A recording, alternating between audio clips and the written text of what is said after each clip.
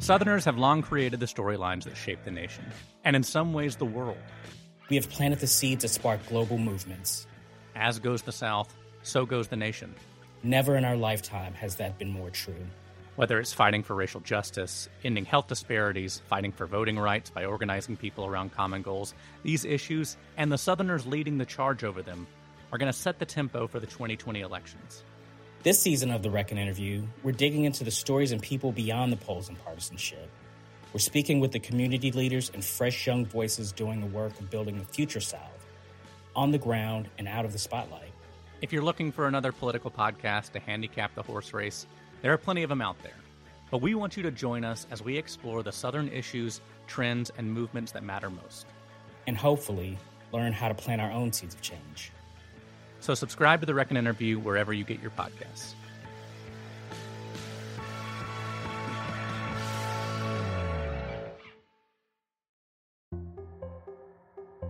For AL.com, I'm Ben Flanagan.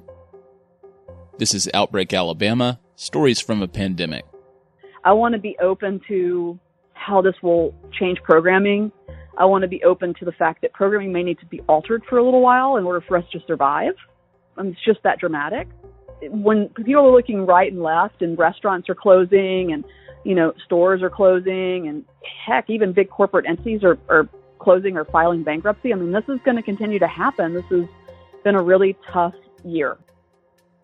Today we hear from Rachel Morgan, creative director and lead programmer for the Sidewalk Film Festival, which is now underway in Birmingham, celebrating its 22nd year.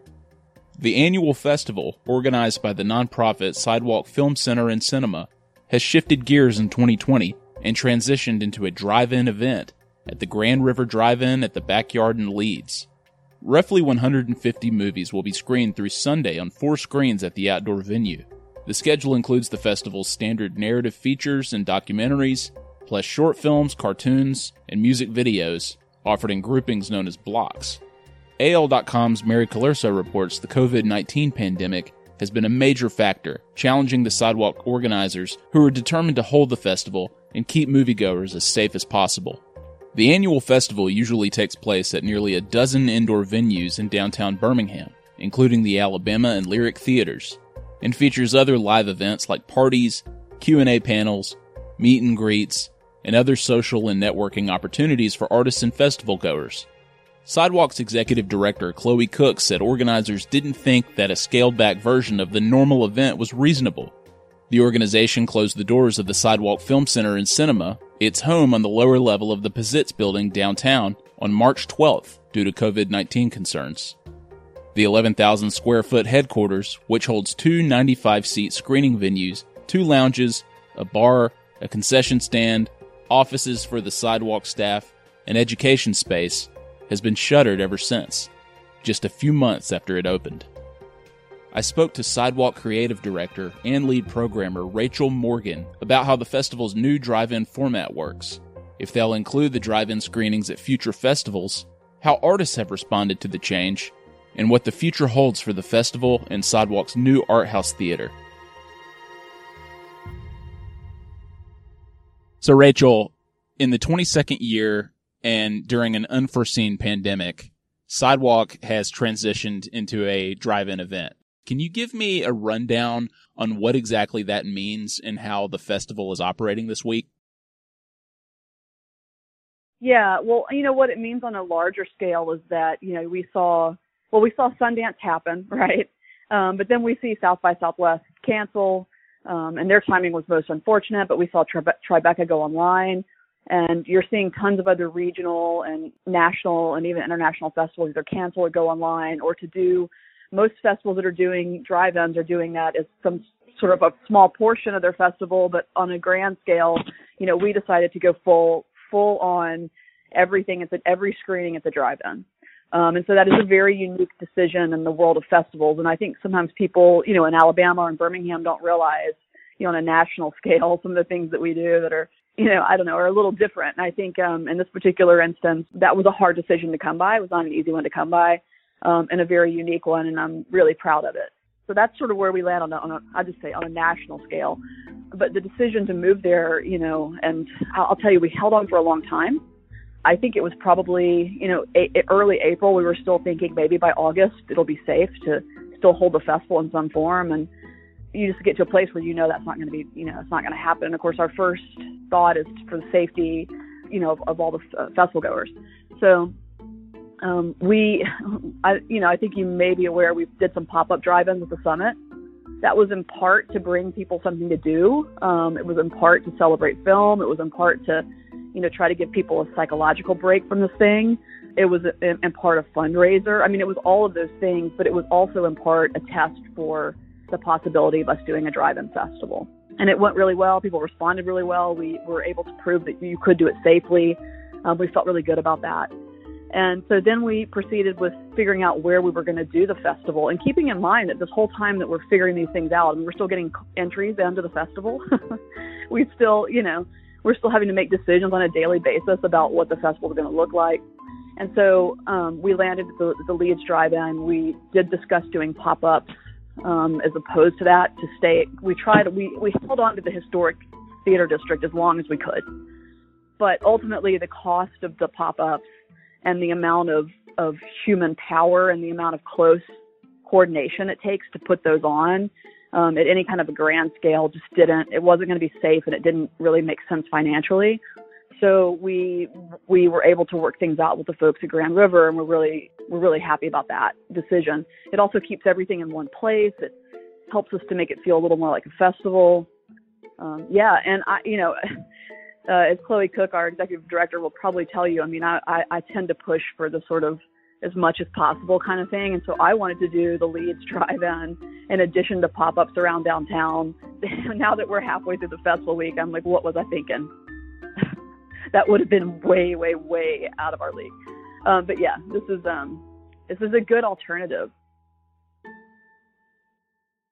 Yeah, and so other than people aren't watching movies in theaters, including the new Sidewalk Cinema, obviously, what would you say are the biggest differences in how people will experience Sidewalk this year?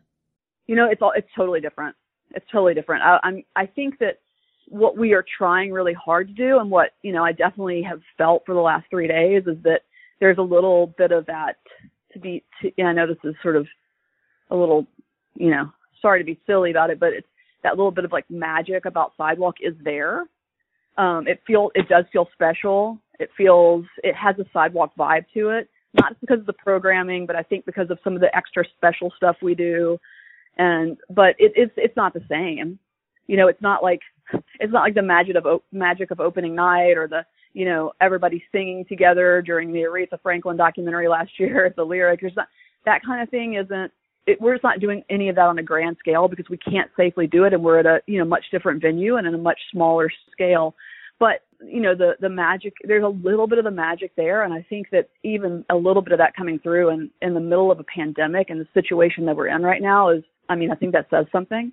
In addition to that, I'd say, though, you are getting to see some of the best films of the year. Just straight up, you have an opportunity to see some of the best films of the year in the way that they were meant to be seen on the big screen with, it's still big sound, even though it's in your car. Things sound pretty amazing. And so, and being able to do that sort of under the stars, that is there. And it's way better than watching it on your phone or laptop where things aren't meant to be seen that way. And plus, not only that, most of the films we're screening, I can't say most, a lot of the films we're screening, you can't get anywhere else anyway. We have some world premieres, and we have some stuff that, like even First Cow that you can see online right now, which we screened on Monday night. That film was not meant to be watched on its television set, and Kelly Reichardt, the director, has been very clear about that. So you're seeing a lot of films in a way that they were shot to be seen that way. They were meant to be seen that way, and that is certainly unique to a film festival and unique to Sidewalk. So have you seen any major advantages with this format? Like anything that surprised you, ones that you might recycle when things get back to normal, whenever that may be? Like, will you bring back drive-in screenings for future festivals, or are y'all eager to do what you normally do? That's a good question. And we did pop-ups before. I mean, one thing that I love about us working out the stuff that we worked out this year, and that includes the pop-ups that we did at the drive-in, at the summit, is that we have done pop-up drive-ins before. we've done pop-up drive-ins before because it's such a cool format, and it's something that I've been really, really interested in, and something that I did even in college. I would just, in undergraduate, I would just, rent a projector and we'd throw a film on a wall somewhere. And so just that experience of that feeling of being outdoors and sort of embracing that, vintage feel of a drive-in is something I've wanted to do anyway. And we've had a film about drive-ins, and so we did a pop-up drive-in with that. So I'm glad that we had gone through those exercises and just, we had done those, almost as a gimmick or as, something fun to do that felt different and unique. But I also, looking back now, realize that doing those really prepped us for this particular era that we're in. And so, I definitely think we'll do drive-ins in the future, even, on the other side of the pandemic, when it's safe to be together in a room. I think we'll still want to do that from time to time. It presents unique opportunities, but it also presents a lot of challenges, including, you're just watching the weather, like just with a very sharp eye, and because that's completely out of our control. In addition to that, you headlights, and there's a lot of things that present challenges. But, again, at this moment in time, to show as many films as we're showing, there's no other way to do it. And the fact that there is this sort of really kind of cool, fun, I'm in my car, it's outdoors, the weather's been pretty lovely for us, especially, I think Monday or Tuesday night, there was sort of a cool breeze and you're watching a film with that. So those kind of things, really experiential things, are part of the benefit. We'll be right back. So what about the filmmakers, Rachel? Sidewalk is obviously such a great opportunity to have their work seen and to network with festival organizers and each other. What's the response from the artists been like? It's been overwhelmingly positive, really. We've had a lot of filmmakers who, I think that that's a sort of two sides to that coin. The one is that they're really, really excited that their films are being screened the way they were meant to be screened, and that they're huge and they're big, and that hasn't been happening for them because of the era. And so that's one side. And the other side is that a lot of them are really wanting to be here and don't feel like they can travel. And so it is like my film is being, finally being screened in this big format the way it's supposed to be seen, but I can't be there. And so that, I know that part is kind of frustrating. And we do have a few filmmakers in town, but we've really been discouraging travel because, as you are well aware, the numbers in Alabama have not been good. Travel to and from the state is something we feel, like it would be irresponsible of us to encourage that. And so we've really not, for the first time ever, we have not encouraged filmmakers to travel. Now there are a lot of, there's Alabama filmmakers and regional filmmakers that are able to come in very safely and they've been present.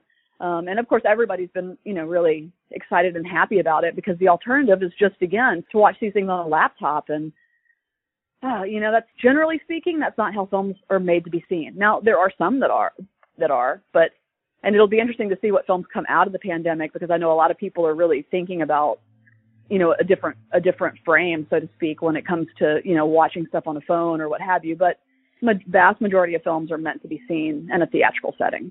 So, of course, a lot of filmmakers are really embracing this. And, it's unique because when you have something like South by Southwest Film Festival cancel, those films didn't premiere theatrically. A lot of those went online. A lot of them, had just been shelved.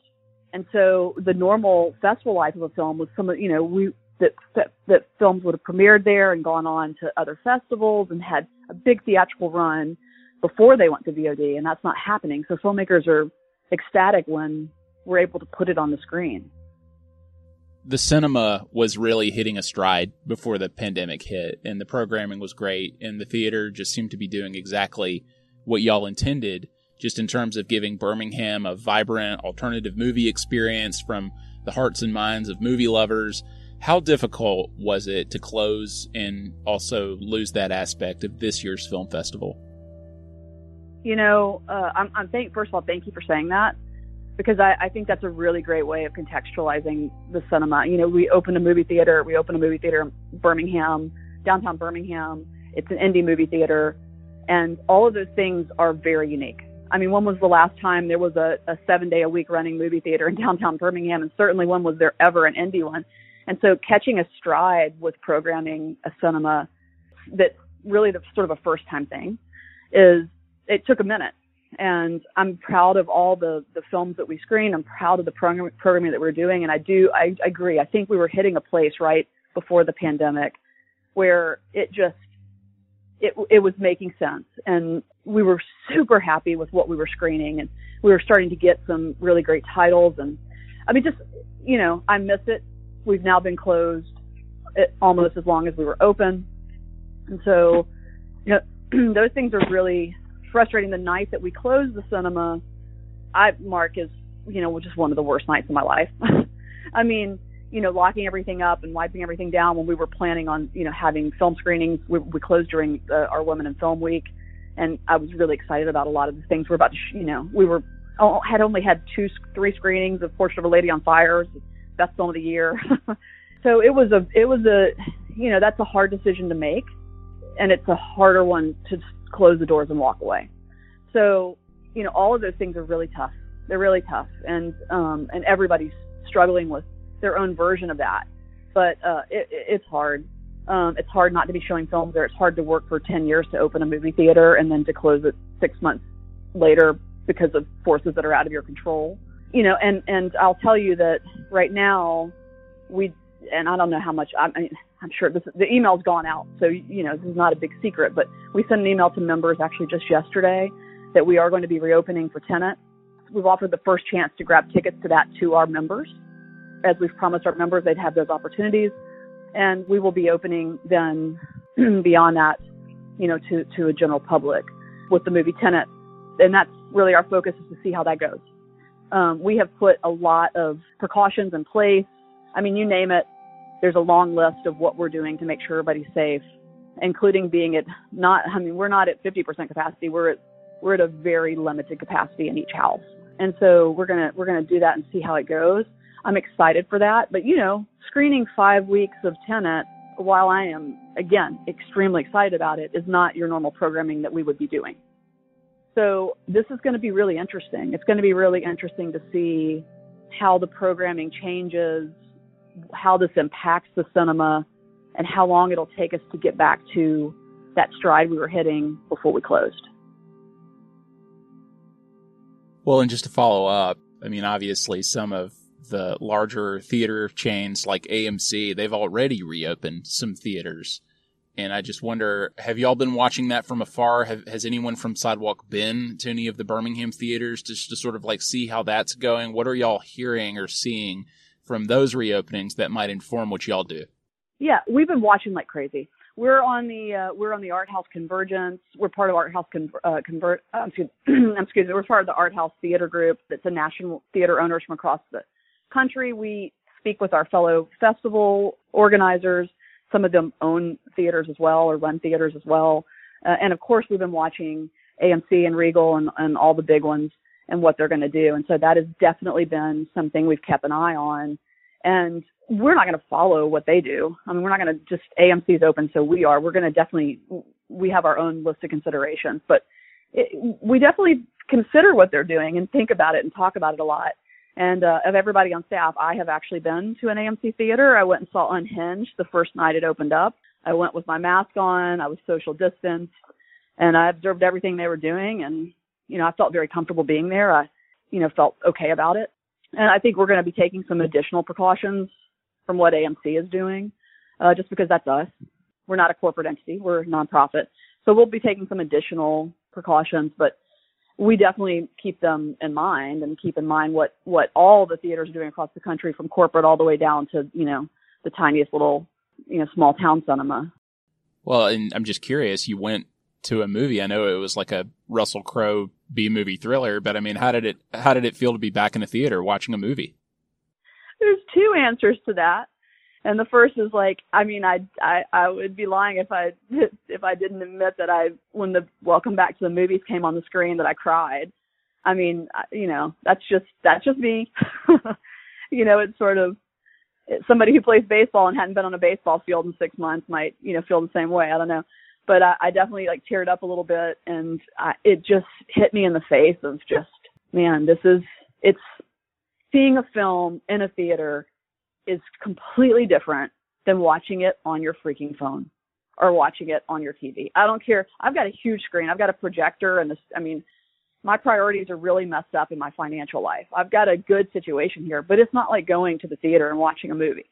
So that experience was amazing. And I felt like, you don't make your drink and you don't make your soda anymore. They make it for you. Everybody's wearing a mask. They're really, really strict. Everybody who sat in the theater with me wore the mask the entire time. People would eat popcorn or drink something and put the mask back on. Everybody was really respectful and very careful. And I think that was my observation. The film itself, it is the funniest film to be the first film out the gate after the pandemic. It's just Russell Crowe just creating chaos and havoc, and it is intensely violent. And I was laughing pretty hard inappropriately because of how brutal this thing is to be the first film that I've seen in the theater after the pandemic. In some ways, it was very apropos. But yeah, it's a tough one. My last thing, Rachel, I know that you're still in the middle of festival week, so it might be difficult to forecast this now. And I know that y'all are going to, come together by the end of this, reflect on it. But how do you see this changing the way that you run this festival and how others might run theirs? I don't know. I think everything is so uncertain, and that's a big part of what a lot of people are realizing during the pandemic is that we have to embrace the uncertainty of life, and that can be a really hard thing to get around. But I've been training for that for quite a while because part of being part of a nonprofit for as long as I have, we've had some really interesting obstacles in our path. And so uncertainty is how we've always kind of operated. And I think that's part of why we're really good at navigating it. We make mistakes just like everybody else, but I think we're pretty darn good at navigating the uncertainty and taking hits and with accepting things like when you asked that question, me saying, I don't know. I want to be open to how this will change programming. I want to be open to the fact that programming may need to be altered for a little while in order for us to survive. It's just that dramatic. And that's the case for everybody. When people are looking right and left and restaurants are closing and, stores are closing and heck, even big corporate entities are closing or filing bankruptcy. This is going to continue to happen. This has been a really tough year. It's survival programming is different than programming that what you want, or what the community wants even. Survival programming is different. And I think we're going to be in that survival mode for a little bit. I do see another side to this. I do see, a time when we're programming, where we're able to revisit those things that we learned in the first 6 months of being open, and we're able to get back to that stride that you mentioned. I do foresee that. It is going to be really, really an interesting time because of, as you, I'm sure, are so aware, what's happening on the corporate level and what's happening with quote unquote Hollywood. And so those changes do affect all the way down. And so they're going to affect the big festivals, and when they affect the big festivals, it affects the little festivals, and that's the same with the theaters. When you see whatever happens with AMC is going to impact every other theater chain or theater in operation in this country. And so, and part of what I'm getting at there is just what you've seen with this theatrical window, where you're seeing, a studio, an AMC, contractually making decisions about, the life of a film, and the fact that, 7-week run or whatever, and then it's going to go right to VOD, and that's not going to happen with every film, but that's an opportunity that could happen. That's part of what's going to happen. It's like a 5-week run, and then it can go to VOD. That changes things for programming, whether you're at the Regal or the AMC or whether you're at the Sidewalk Cinema. And so some of the things we have control of, but a lot of the things we don't. It brings me back around to that first answer I gave you, which is I don't know. But we're ready to take on whatever is presented in front of us. Rachel, thank you so much, and good luck to you and good luck to Sidewalk. Thank you. I really appreciate it.